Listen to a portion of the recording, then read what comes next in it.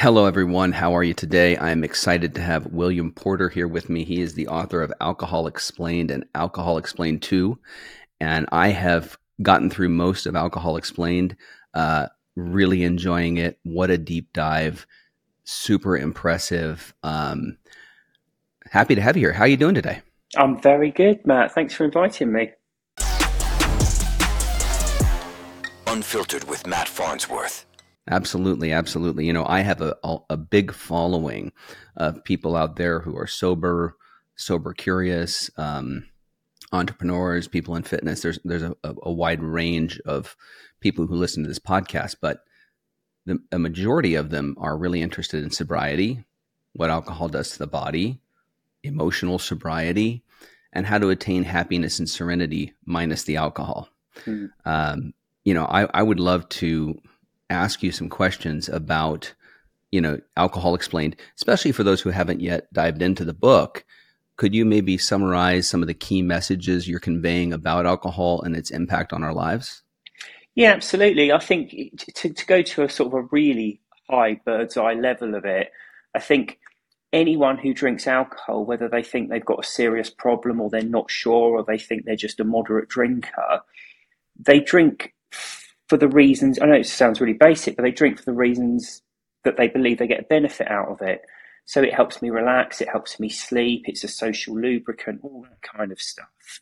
And I think most people recognise now there's health risks to it. So it's almost like a balancing act for people. It's, the pros versus the cons, what I'm getting out of it compared to the potential harms. And I think really it's horribly misunderstood because on the benefits side, a lot of the supposed benefits are actually quite illusory. And on the bad side, it has a massive impact on various different aspects of our lives, physical, mental, all of that, that we don't associate with drinking. So I think a lot of people's drinking, they would make very different decisions around their drinking if they fully understood all the processes that were actually going on.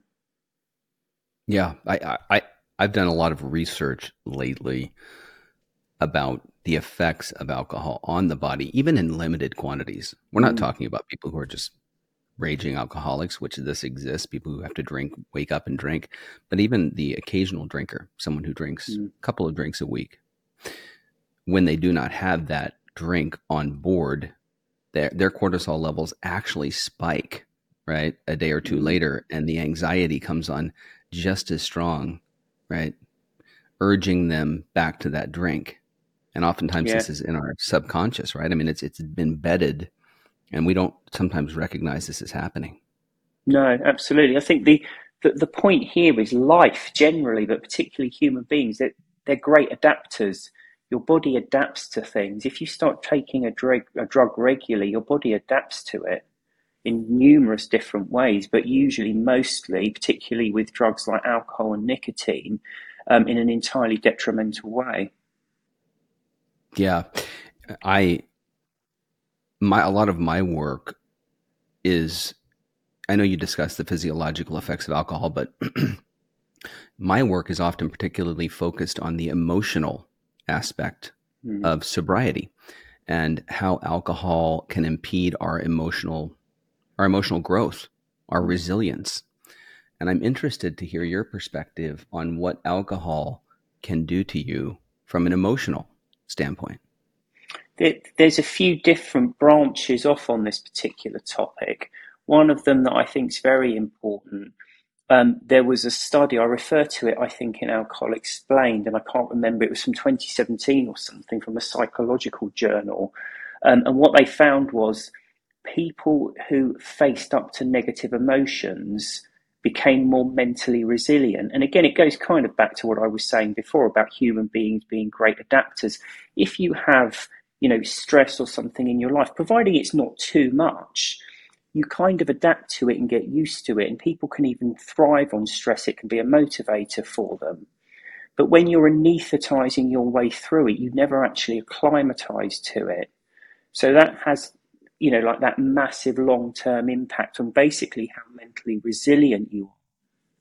The Hmm. other aspect of this is alcohol is an anesthetic, and it anesthetizes a part of our brain that regulates emotion. So when you feel an emotion, it kicks off, and then another part of your brain jumps in to dampen it down. Now, what alcohol does, it anesthetizes that part of your brain that regulates the emotion. So when you're drinking, you become a lot more emotive. Okay, and that's where you see people, crying into their drinks at the end of the evening, or texting ex-partners or something at 4 in the morning. A lot of people say, things you say or do when you're drinking are things you really want to say or do, but you're inhibited and the alcohol allows the real you to come out. But that's complete nonsense.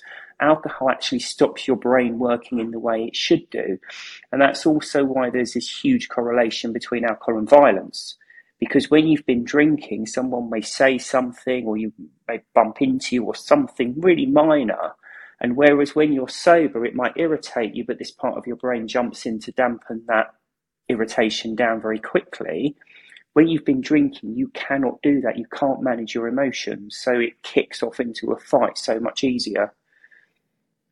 Wow. So the aggression is just, it's there. Yeah. I recall always telling people, no, this is not how I really feel. When I would drink and I would just say whatever I wanted to say or do just the most outlandish things. And some of my friends would be like, man, let's get wasted. And when we get drunk, we bond and we really, talk about how we feel. And I felt quite the opposite Mm. to that. And I agree. I mean, if you're shutting off part of your brain, right? I think that, is it the hippocampus? What shuts off? Um, Part of the brain shuts off, which stores memory, right? And this is how we black out. Yes, yeah, that's right. Yeah, I think the hippocampus is one of it. Hmm. The limbic system as well, I think, is a bit at the front of the brain that regulates emotion, and that's to do with memory as well. Hmm. So how can people believe that a drug that is shutting down your brain is allowing you to speak your truth or your emotional insights in a way that is Mm, valid? It's ironic. It doesn't make it sense that really people is. believe that. But No, is that no. marketing? I mean, we could go down the rabbit hole of the marketing that, is out there in the space today around alcohol. And can you imagine if they tried to market alcohol now, with the with the knowledge that's out there? Would people actually buy into this? It's mad, isn't it? I think part of it's marketing, but I think a big bit of it is user experience. And this was, part of what Alcohol Explained was about, was to try and explain these anomalies with drinking. I mean, one of which is, you know, we're talking about here, like, just to go back to emotions. Now, I've just explained how alcohol makes you incapable of regulating your emotion. And I think a lot of people listening will hopefully relate to that, because they'll be thinking, oh, yeah, I remember this occasion when I was drunk and I got into a fight I probably wouldn't have got into had I been sober. Or they've seen people crying and really emotional towards the end of the evening. But there's an anomaly there, because what happens when you have a bad day at work and you're a bit upset, or you have an argument with your partner and you're a bit upset? The first thing you do is reach for a drink. And again, it all comes down, I'm not sure it's that we certainly could be advertising, but I think user experience is a big part of it, because it is an anesthetic. So if you have an argument with your partner and you're upset and you take a drink, it does dull that anger and upset down because it's an anesthetic. But after 10, 15 minutes, the alcohol's worn off, leaving a corresponding feeling of anxiety, and needs another drink and another drink and another drink. And as you work through the evening, you become incapable of regulating your emotions. So your experience is, I have the drink and I feel better. But what you miss is that over the course of the evening, that original negative emotion actually tends to spiral. And then you've got to drink more to chase it away. Yeah, exactly. Yeah, which comes Mm. back slightly to the physiological effect of alcohol and how your brain deals with it, that it does create the desire for the next drink. Hmm. And society has, well, it's really glamorized alcohol, and the cultural narrative definitely is contributing to a lot of misunderstandings that you're dispelling about drinking and the consequences, which is amazing. The book is really insightful, by the way, and Thank you. I, yeah, I'm curious what got you started on this path. Like, did you yourself have an issue with alcohol? Did you Yeah. what happened? So I had quite a serious issue with alcohol. I started drinking when I was about 14 or so. And I started drinking and smoking. And I don't know if you've heard of Alan Carr's Easy Way to Stop Smoking, but I came across his method of stopping smoking. And it was kind of a revelation to me because it was such a common sense, kind of pragmatic approach. So I stopped smoking, but I carried on drinking, and I drank heavily for years. I only stopped actually in my late 30s. So it's a good kind of quarter of a century I was drinking for. And I used to drink heavily at the weekend. I would really hit the drink on the weekend. And just to go back a bit into my personal history as well, when I'd finished at university, I was trying to get my foot into the first rung of the ladder of a legal career, and it was very hard to do. So I was paralegaling at the time, which is a fairly boring, monotonous job mostly, particularly here in the UK. I think it's slightly different in the US, but here in the UK, it's just basically office clerking. So I was looking for something to do that would kind of make life a bit more interesting. So I ended up joining the reserve battalion of the parachute regiment, and became a military reservist, which ended up in me going out to Iraq in 2005, 2006. I did a 6-month tour out there. And all of these things kind of escalated my drinking to a degree, in that I kind of started morning drinking. So when I went out to Iraq, it was a 6-month tour, but you had 2 month build-up training. So you do like a week, 2 weeks, whatever training, and then you get some time off. And because I was nervous about going out there, I was concerned about what was going on. I was waking up in the morning really anxious. Looking back on it now, part of that was the alcohol. But I was waking up really nervous. So I started drinking in the morning. And I wasn't, drinking in the morning is generally considered to be a bad sign. But how I was looking at it at the time, the British and US forces out there weren't allowed alcohol because obviously it's a Muslim country. So there was no alcohol. So I was thinking, I'm not going to worry too much. I'm going to cut myself some slack here. I need this to help me get through this period. But when I'm out in Iraq, obviously I won't drink. Now, what I failed to appreciate is that with drinking, and indeed with other addictions, you don't reset. There is no reset. You can stop for a bit, but if you choose to start again, you pretty much go right back to where you've left off. So when I came back from Iraq, I eventually left. I got my legal career, but my drinking was just escalating and escalating, and it kind of came to a head in 2014. So it's just coming up to my 10-year soberversary. But I had started drinking. I can't remember. I'd been out for a business lunch or something. I'd started drinking. I'd drunk into the evening. I'd rung in sick for work the next day and just kept drinking and drinking and drinking. I woke up on, I think, a Saturday morning. I'd been drinking solidly for 5 or 6 days. I hadn't been into work. I'd rung in sick. My wife had left with the 2 kids. And that was really kind of a low point for me. And I thought, I can't keep doing this. I can't, because, wife and kids are gone. I've rung in sick for a week at work. That can't go too much longer before I'm fired. So that was kind of like my rock bottom, as it were. And it was that point where I thought, I can't keep doing this. I have to stop. So I quit, but it was about a year later then that I wrote Alcohol Explained, because I think what I'd done, not deliberately, but I'd approached it in the same interested, pragmatic way that had helped me stop smoking. That method of, hang on, what's this actually doing for me? Okay, I want a drink. What is it that's motivating me to take it? What's it actually doing for me? What was it not doing for me? And because I'd had periods of sobriety, I could kind of compare life as a non-drinker with life as a heavy drinker and start to kind of connect the dots, as it were, to see the bigger picture. Wow. I wasn't expecting some of that in your story. Not that I have expectations, or I try not to. Yeah. But excellent story. Wow, Iraq. That's intense. That had to be a very, very. I can understand using the chemical or wanting to in the morning, knowing that you're going to be headed into this dangerous place, and then actually trying to deal with it without the alcohol while you're there, which is probably a good thing because it probably kept you somewhat safe not having the alcohol on board. Yeah. But what was that experience like? It was, well, this is one of the things, the experience, and I suppose to a degree it's often the case, it's the fear rather than the reality that's worse sometimes. And actually looking back on it, the build up to it was worse than actually being out there. But of Hmm. course, another aspect to that is having gone out there, because there was no alcohol, I stopped drinking. And I Right. found that after a very short space of time, I mean, it was incredibly stressful and difficult out there. Um, but I found I was coping better and I just felt better. And I think this was one of the key messages from the book, is that comparing the two was like light and darkness. It was so completely different. Having, not that you sleep enough, but at least when I was sleeping in Iraq, I was getting quality sleep, which you don't get when you're drinking alcohol, not messing with my brain chemistry. I found I was just that much more mentally resilient and able to deal with it. It didn't stop me drinking, because of course when I came back, the first thing I did was start drinking again.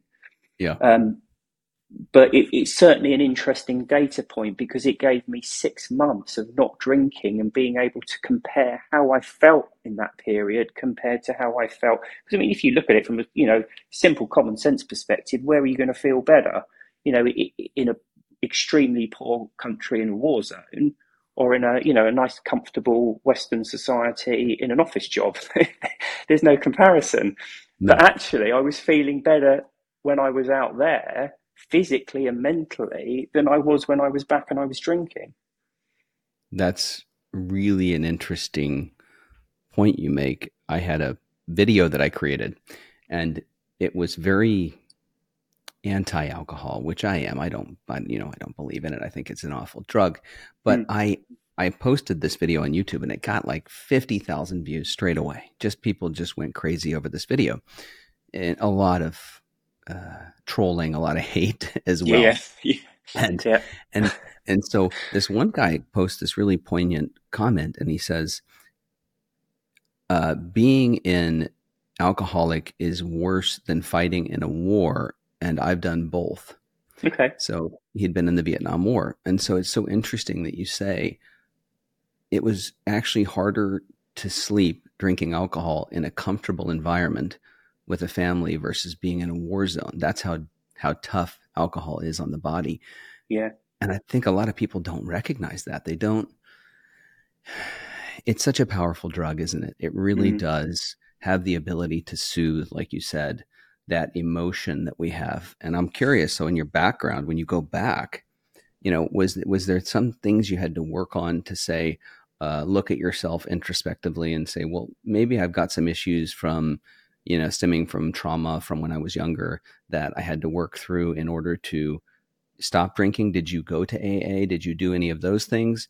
What was your process when you became sober? You mentioned that and I don't really, the word sober is good, but sober just means not being intoxicated, right? Mm. Yeah. So, so what, not having alcohol on board. So what actually did you do to become, able to live with some serenity and work through whatever was causing you to run to the chemical? How did that work for you? The smoking series, the one that you listened to that got you through smoking, and you ended up writing the book based on, some of these statistics that these lessons that you had learned in this book. How did that work for you? I'm just curious about the whole process. Yeah, so I suppose there's a few different strands to talk about there. One of the things, and having been in the military, I exercise quite a bit. I go to the gym, I run, and Mm-hmm. I carried on doing that after I'd left the military, simply because it made me feel good. It was a great Yeah. way of having stress relief, and I think I was incredibly lucky having that, because when I was drinking, I would exercise when I could, but when the weekends came and I was hungover, I didn't do any exercise because I just couldn't manage it. Um, so when I quit, obviously I exercised more, and that Mm-hmm. became my go-to for stress relief. So like you, I'm an advocate that the sober life it's about living your best life, and it is a better life, but it is life, and life has its ups and downs, and it has its difficulties. And what you need when you have those difficulties is some kind of stress relief. But I'd almost inadvertently had that automatically built in, because I started exercising, and that was my stress relief. Mm-hmm. Um, Life wasn't perfect afterwards, but what I found was, um, I was coping so much better with things. So I had and still have various issues. But what I found was when I was drinking, not all the issues, but most of them that felt really overpowering weren't actually overpowering. And when I quit, I treated them more like the usual stresses and strains of everyday life that you just get on with. It was actually the alcohol, the messing with your brain chemistry, the lack of sleep, the degradation on your physical self was affecting me mentally. And I felt less able to deal with those things. I ended up, and this was actually quite recently, I've been going to therapy recently to help with things. But for me, I separated out, if you like, the drinking and the other underlying issues. And I think that's one of the things I do kind of emphasize with people with Alcohol Explained. So, say you've got trauma or a mental health issue or ADHD, whatever it is, and you think this is the reason that I'm reaching for the drink in the first place.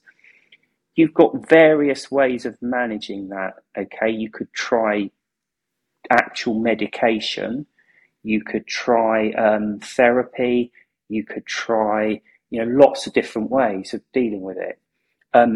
One of those ways is alcohol and other drugs. Okay, what I try to do with Alcohol Explained is to explain why alcohol shouldn't even factor there, because it has so many negative consequences and so few on the positive side, most of which are illusory anyway. It's just not to be there. So to talk about AA as well, I did go to AA. I went to AA for 2 stints. I found it incredibly useful talking to people, because we don't open up about alcohol addiction. It's still seen as a shameful thing. And I found it incredibly empowering to be able to sit down with someone and talk to them, and for them to relate to it and to understand what I'd gone through. I didn't get on so well with the steps and the actual program. So as I say, I went through 2 stints with them, but ended up sort of not going.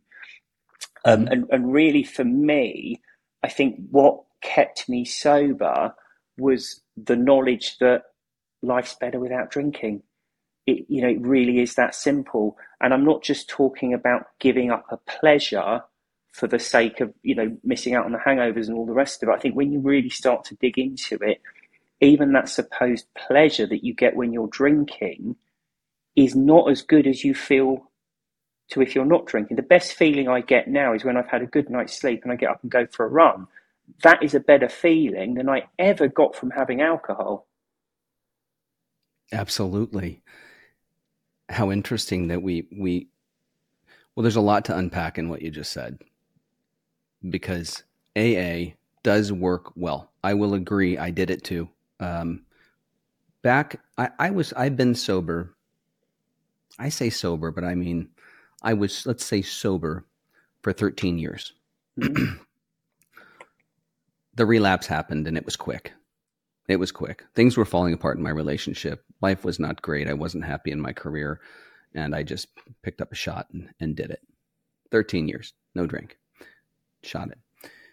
I had no real I had no real understanding, truthfully, of what alcohol did to me. I didn't understand the emotionality of, why I was so unhappy. I could not grapple with my feelings. But besides that, I ended up using for 6 months, and I ended up wrecking a car, trashing my life. I mean, just in 6 months, I had, like you, I was drinking in the morning. Family was ruined. Everything was done. I couldn't stop. And I ended up going to recovery. So, of course, AA is a big institution. It's something that they push in rehab. And I had the same experience you had. I got more out of the group therapy in recovery than I did AA. When I got really effective sobriety in AA was sharing my story. So what I learned is sharing your story actually, it sort of takes away a little bit of the pain. It cuts away. It cuts away at the pain that you have, or the issues that you're dealing with. And it also reminds you that you have an issue, which was great. But the steps were a little bit more difficult for me, and working with someone say, a sponsor was a little bit difficult for me. So I ended up educating myself. And I'm wondering, through that cathartic process, or I'm sure it was really cathartic to write this book, did this help you stay sober? Was this sort of something that, obviously you're researching all of this, this has to be something you threw yourself into that helped you to stay sober, like the podcast does for me, like the sobriety, emotional sobriety program that I'm creating? All of that helps me to stay sober. Is that something that really worked for you as well? Yeah, absolutely, very much so. I thought I had a fairly good overall picture of alcohol and what it did and how it pulls us in. But when I sat to write the book, obviously I realised there were holes in it, bits that didn't make sense. So I had to go back and really redo it. So it absolutely helped me with my understanding of it. But I think that's probably one of the central pillars for me, is that understanding how it all fits together. And I think what you described as well about that, you go through a really tough period and eventually you reach out and take that shot or whatever. I think that there's two parts to that. One is that overriding memory that it does help. It makes you feel slightly better when you take it. And I think the other irresistible logic that was always pulling people in is, okay, so I quit. You quit for 13 years. So I'm sure there must have been something in your mind, because this is so common for people to think, now I can drink in inverted commas normally. I've stopped. I've had my reset. And I think one of the things the understanding gave to me was alcohol is a sedative. It's a drug. It's a sedative. It sedates things. It's a depressant. So it's something that decreases or inhibits nerve activity. But your brain reacts to it. Your brain releases and excretes its own array of chemicals, drugs, and hormones. And it works by something called homeostasis, which is a balance of all these chemicals, drugs, and hormones. So your brain's trying to maintain this balance. When you take a drug like alcohol, it reacts to it. It tries to reset the balance, and it does this by releasing stimulants. It does it in lots of ways, but it releases stimulants, things like adrenaline and cortisol, which is a stress hormone, to counter the sedating effects of the alcohol. So when the alcohol wears off, there's an unpleasant feeling because your brain's geared up to work under the sedating effects of the alcohol, but the alcohol's gone, so you kind of feel slightly tense, slightly nervous. And of course, the more you drink, the worse that feeling gets. Now, what I started to understand was there's lots of reasons in life why you might feel bad. It might be the chemical after effects of the alcohol wearing off, or you might have an argument with your partner or a bad day at work or whatever. Most of the time we feel bad, we just get on with it.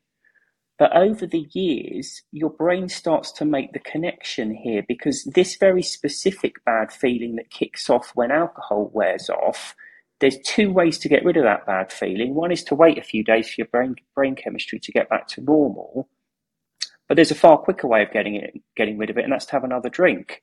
Because the reason you feel bad is because your brain's geared up to work under the sedating effects of the alcohol, but the alcohol's not there. So when you take another drink, you immediately address that balance and feel better. Now, when your brain makes that link, every drink causes a desire for the next one. Because it doesn't matter how many drinks you have, when the alcohol wears off, an unpleasant feeling kicks in and your brain interprets that as, I need another drink. And what I started to realize is that's why I can never drink again, because my brain's made that connection. It doesn't matter whether I stop for a decade or 20 years or 50 years. If I ever have another drink, my brain will react to it by becoming oversensitive. It will wear off and I'll have that anxious feeling that kicks in afterwards. And my brain will interpret that as, I want to drink. So that's one of the things, I think one of the strongest reasons I would never go back to drinking is because understanding that dynamic, understanding that I can never again have an easy relationship with alcohol, whether I ever did in the first place or not is obviously up for grabs, but I just don't want that again. Yeah.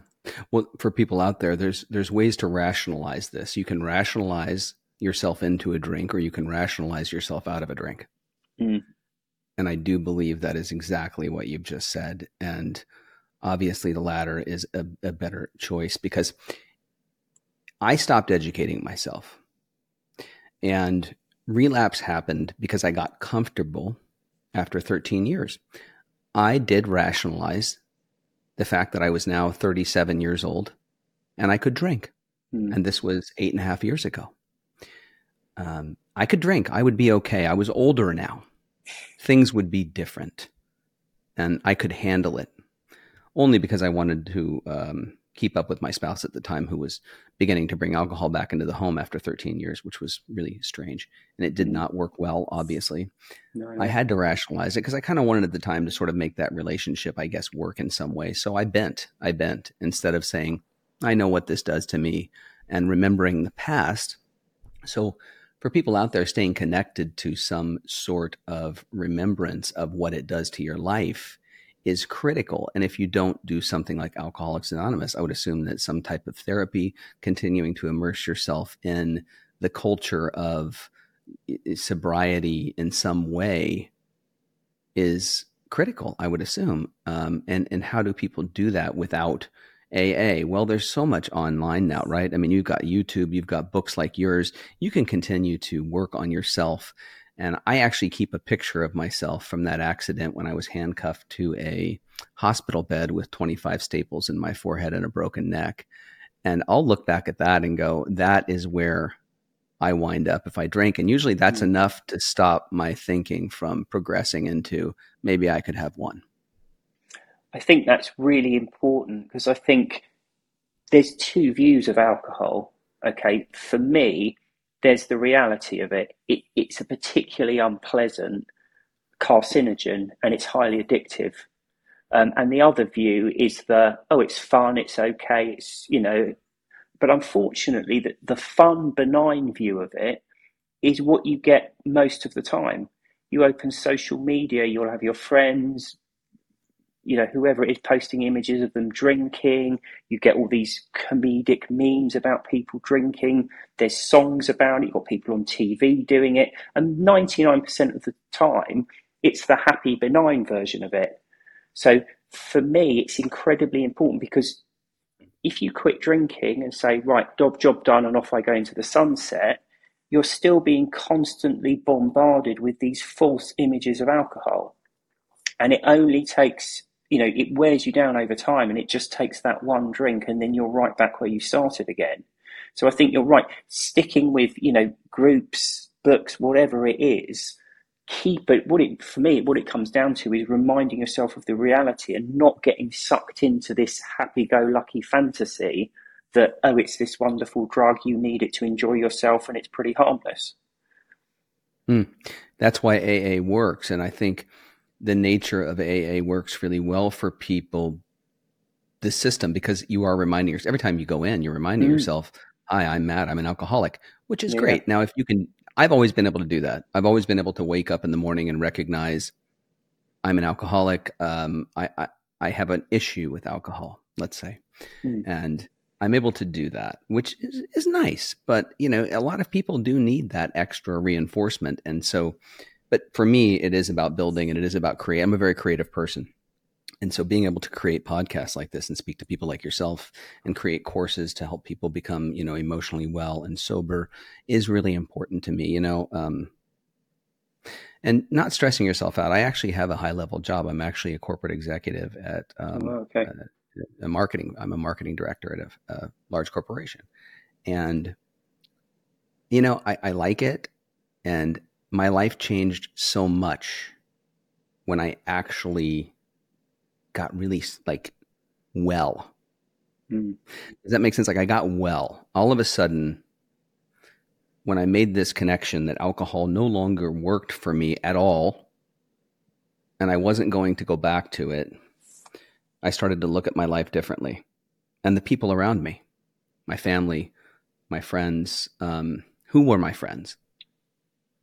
How quickly do we learn who our real friends are when we quit drinking? There's so many people that they're gone. It's like, oh yeah, we were only there together because we enjoyed this chemical, and without that chemical, we no longer enjoy people's company.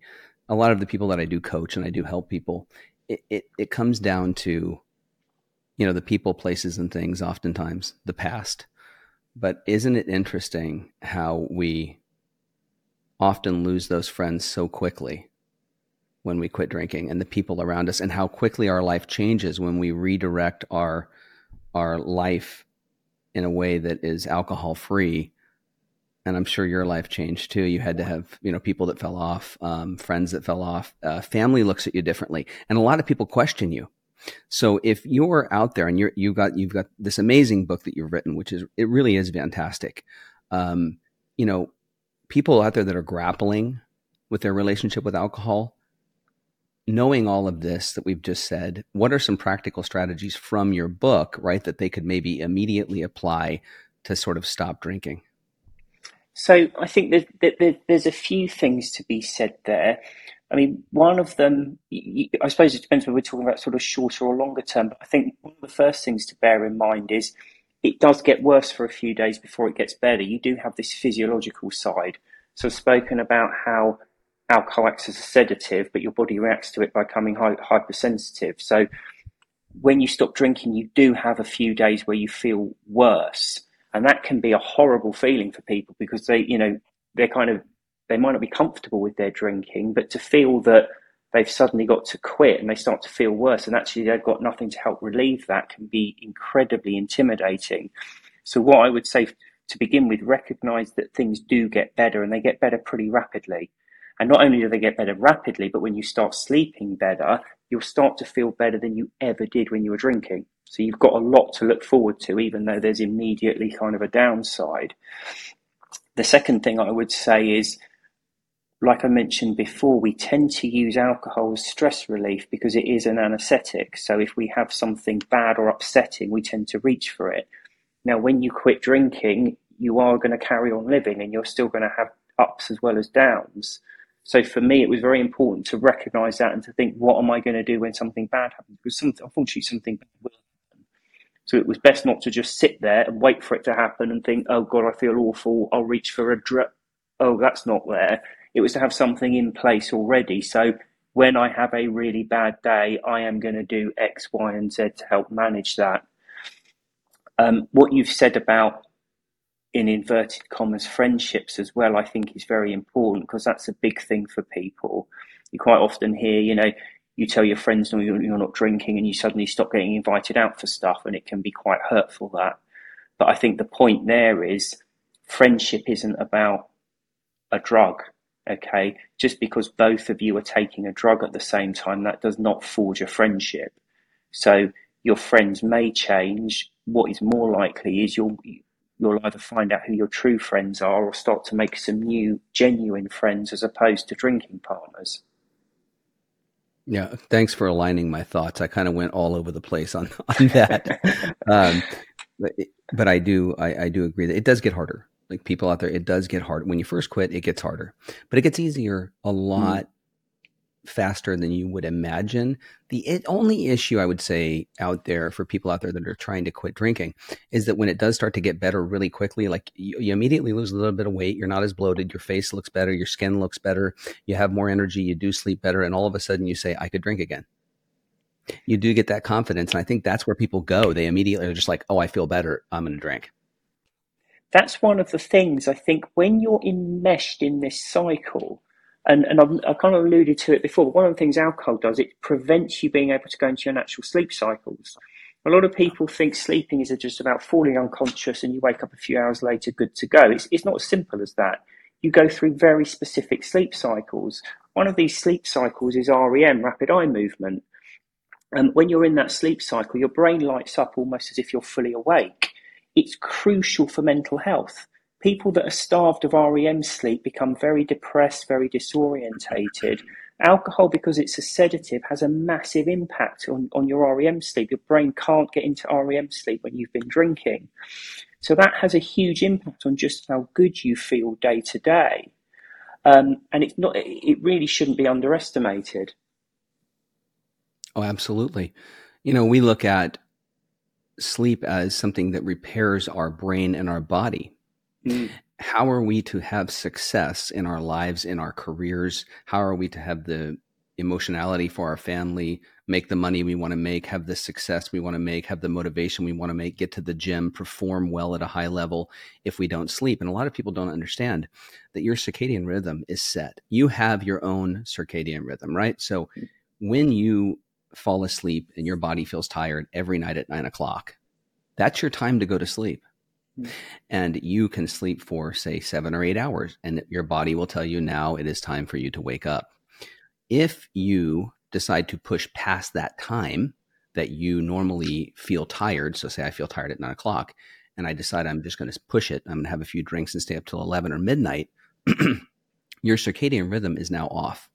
And you can go to sleep at 11 p.m. and you can wake up 2.5 hours later than you normally would, but you did not get the sleep your body needs because your circadian rhythm is now off.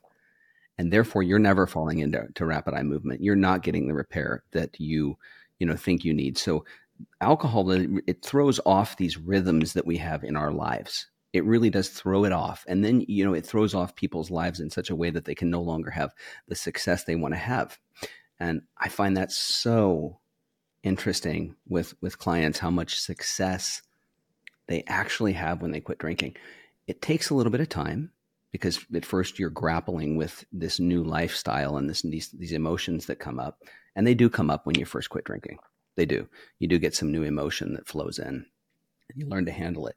But the success that people have post-drinking, and when they really do stop for a while, and that light bulb that comes on, and you go, wow, my life is so much better.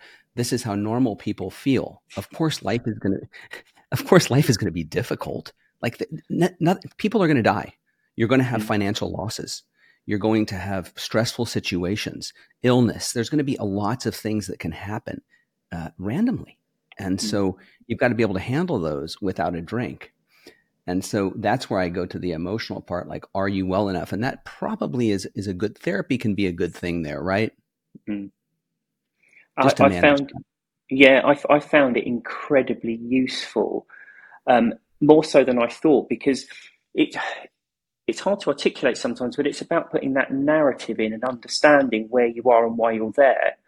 And for me, I do kind of liken it to quitting drinking, or certainly understanding alcohol, in that it removed I kind of the problems with my life. I'd always had this overarching feeling that it was something I had done wrong. I had made a mistake. I had not done what I should have done, and that's why I'd ended up in this situation. And it really helped me to speak to a therapist and realize that wasn't the case. And the reason I liken that to not drinking is because when people start to lose control of their drinking, they blame themselves, which is understandable because, I can speak from my experience. I would be drinking and people would be saying, you're drinking too much. Don't have another one. You've had enough. And I would be saying, I want another one. I'm having another one.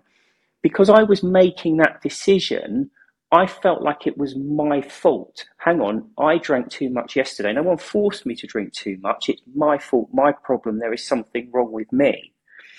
But when I started to understand the chemical nature of alcohol and how our brain reacts to it, and how every time you have a drink, after 5, 10, 15 minutes, it wears off, causing the desire for the next one. And that is the nature of not only alcohol, but addiction generally. It kind of took away that guilt feeling. And I started to think, actually, you know what? It's not the only thing I've done wrong is been sucked into the whole alcohol lie. To grow up as a young man where you go out and you drink a lot on every occasion that you can. And over the years, that had its impact on me. So I think we had a little technical issue there, but we were diving into the concept of therapy, and you were talking about the benefits that it had given to you, and that you were surprised by how well it was working, and how we talked about how, this is not, we always feel like it's our fault, that we've potentially drank. And now how did that work for you? Because I think that's kind of where we dropped off, right? Yeah, absolutely. So like I say, so I would be drinking and drinking too much and feeling like it was my fault. And I think that's common for a lot of people. But understanding alcohol, what I started to understand was it is a drug and your brain reacts to it, and it reacts to it by causing an unpleasant feeling when the drug wears off, and that causes the desire for the next one. And that's not only the nature of alcohol, but it's the nature of certainly chemical addiction anyway. It's the very building block of chemical addiction. You take a drug, it leaves an unpleasant feeling, and you need another dose of the drug to relieve that. And when you start to understand it, you start to think, hang on, it's not my fault. It's not something I've done wrong, other than to sort of be sucked into the whole societal wide misunderstanding of alcohol, and as a young man to go out and drink a lot, because that's what you do. You go out with your mates and you get as drunk as you possibly can. But do that for a few years and your brain starts to change, your brain starts to interpret things different ways, and it starts to cause the desire for the next drink and the next and the next. And it never stops, because until you actually recognize that it's never going to stop, and it's just going to continue to progress until you're 6 feet under and they're shoveling dirt in your face. It doesn't stop. It really is a killer. I've got to say, I've done my fair share of, partying in Hollywood, and spent 20 years in a really crazy place in LA. A lot of drugs, a lot of drinking. Alcohol was by far the worst. It was terrible. It was so hard to, come off of. It was hard to quit. It's socially acceptable. It's just such a difficult drug. But back to your book. When you finished this and you released the first one, what was the most surprising or impactful feedback you received from readers of Alcohol Explained? I think so. I think the very first review I got was from a healthcare professional, and he or she said how fantastic it was and how they were going to recommend it to their patients. And it was really humbling. I mean, I think when you publish a book, you kind of hope for the best but prepare for the worst kind of thing. You think, it might not do anything. And one of my main concerns with Alcohol Explained, it is literally that. It explains alcohol. It explains how it moves from being pleasurable to a necessity to being, we're completely reliant on it. And it explains all the sort of the nuances involved in that. And when I was writing it, I was thinking, it was almost felt like I was setting the record straight. Society's got this view of alcohol. It doesn't tally with the reality. I'm going to write this book and set the record straight on exactly what it is. And when I was writing it, I was thinking, this is all very well, but is it actually going to help people to quit drinking? Because ultimately that was my goal, to try and help people to get control of their lives back. I was thinking, it's, from an academic perspective, it's all very interesting to understand the whys and wherefores and how it all fits together. But is it going to help people? And I think one of the most reassuring things came about because people were quitting using it. And it took me a few years to put my finger on it. But I think the problem with alcohol, we've talked a lot about the downsides, but of course, the downsides aren't the things that keep pulling us back. It's all very well saying it ruins your sleep, it does this, it does this, it does this. They're not the problem. The problem is, but I need it to enjoy social occasions. I need it to cope with stress. So, okay, I get that it's bad for me, but I've just had a really bad argument with my partner. My life is falling apart, and I just need something to make me feel better because I can't deal with this stress anymore. And I think when you do this really deep dive into it, you start to understand how it doesn't relieve stress at all. In fact, it exacerbates it. You have a drink and it provides a very brief anesthetizing effect. So it does make you feel slightly better, but then it wears off, leaving a corresponding feeling of anxiety. For every action, there's an equal and opposite reaction. Whatever relaxing or comforting effect you get from a drink, there's a corresponding feeling of increasing anxiety when it wears off. On top of that, it ruins your sleep. On top of that, and a couple of things I've not spoken about, but it increases your heart rate.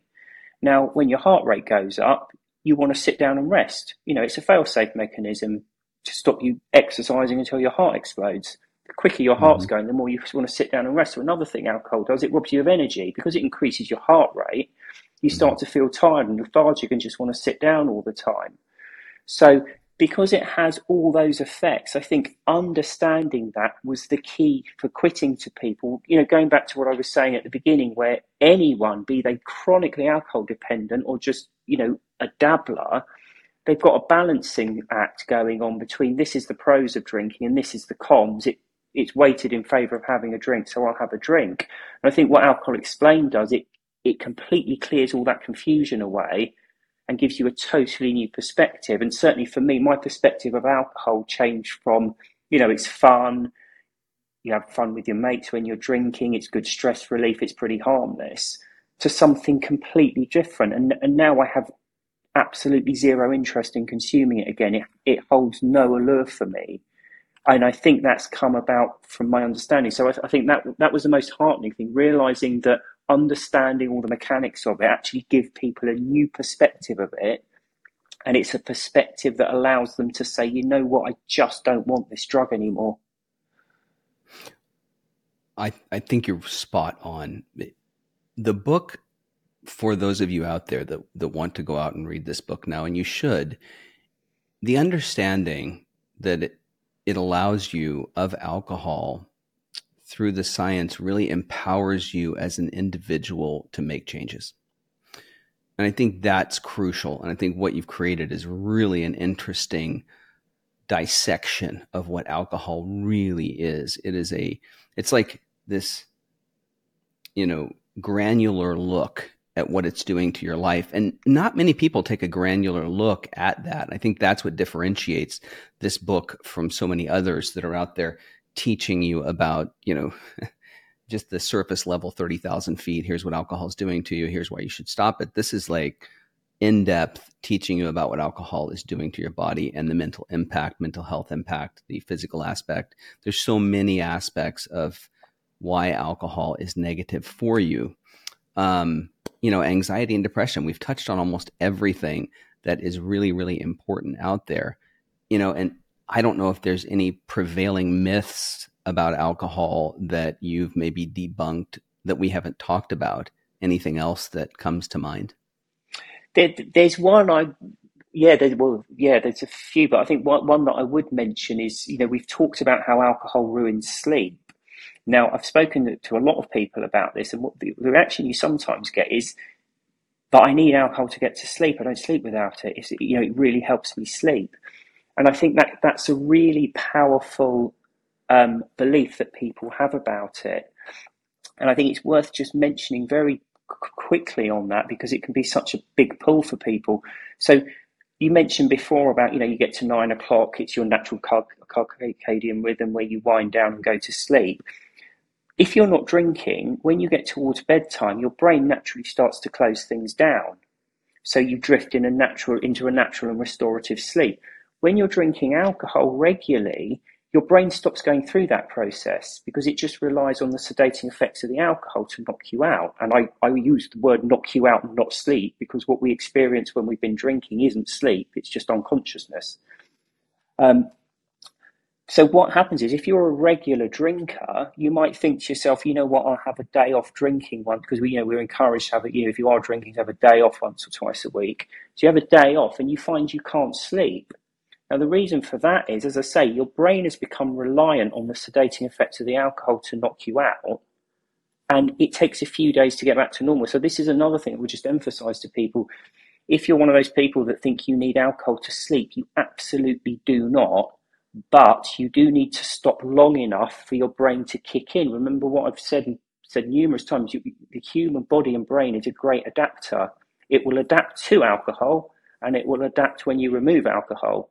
So if you're drinking regularly and you stop drinking on day one, you'll find it incredibly difficult to sleep because your brain hasn't picked up the slack.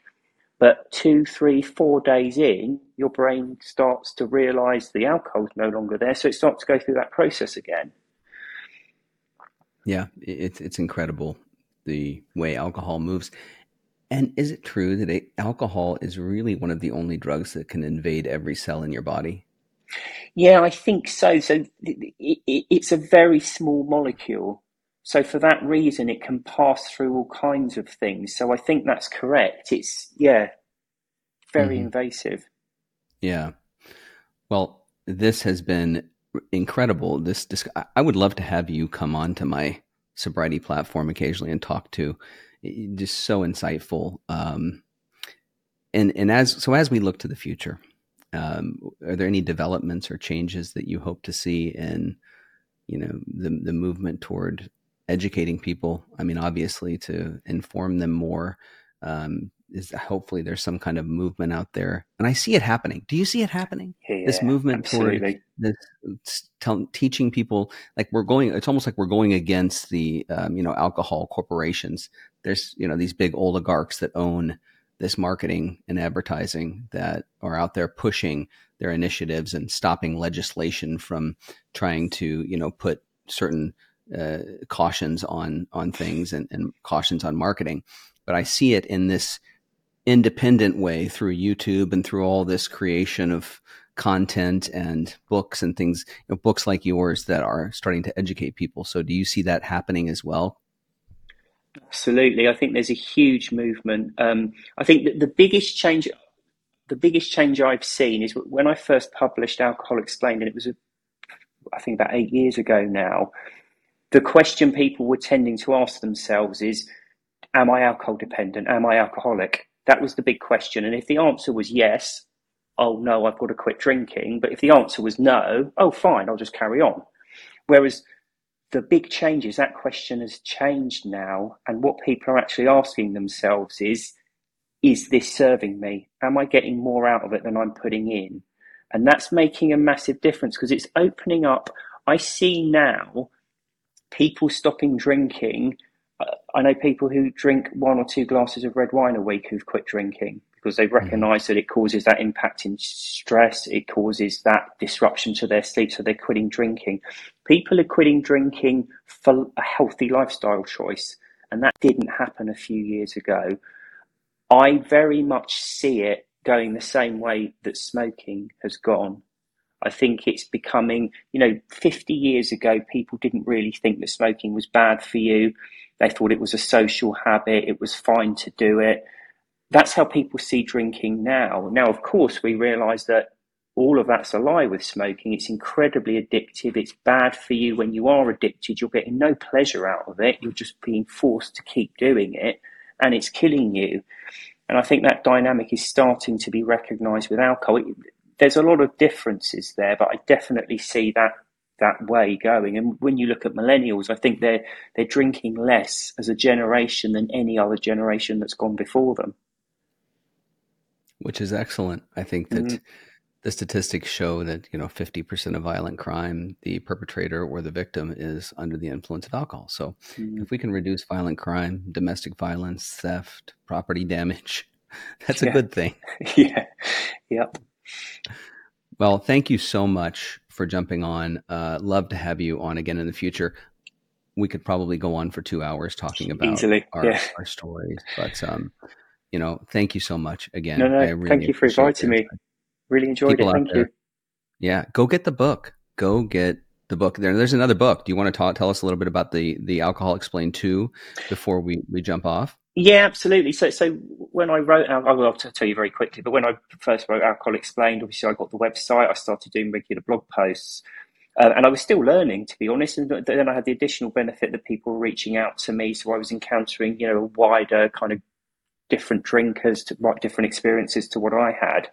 So I did quite a few blog posts, and then a year or two down the line, I thought actually some of these are quite important, and I was going to update Alcohol Explained to do like a second edition and incorporate all this new material, but it was just too much.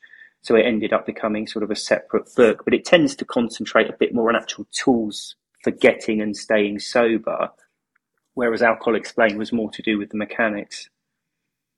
Wow. That's great. People out there, this is something you should definitely go and check out. Where can they get the book? Amazon? So it's on Amazon, but I think if people are interested, a good starting point is the website, which is alcoholexplained.com, because the first 5 chapters are on there. So you can just go on. It's on a PDF on one of the pages. Fantastic. Hey, thanks so much again. Appreciate it. And I'd love to have you back on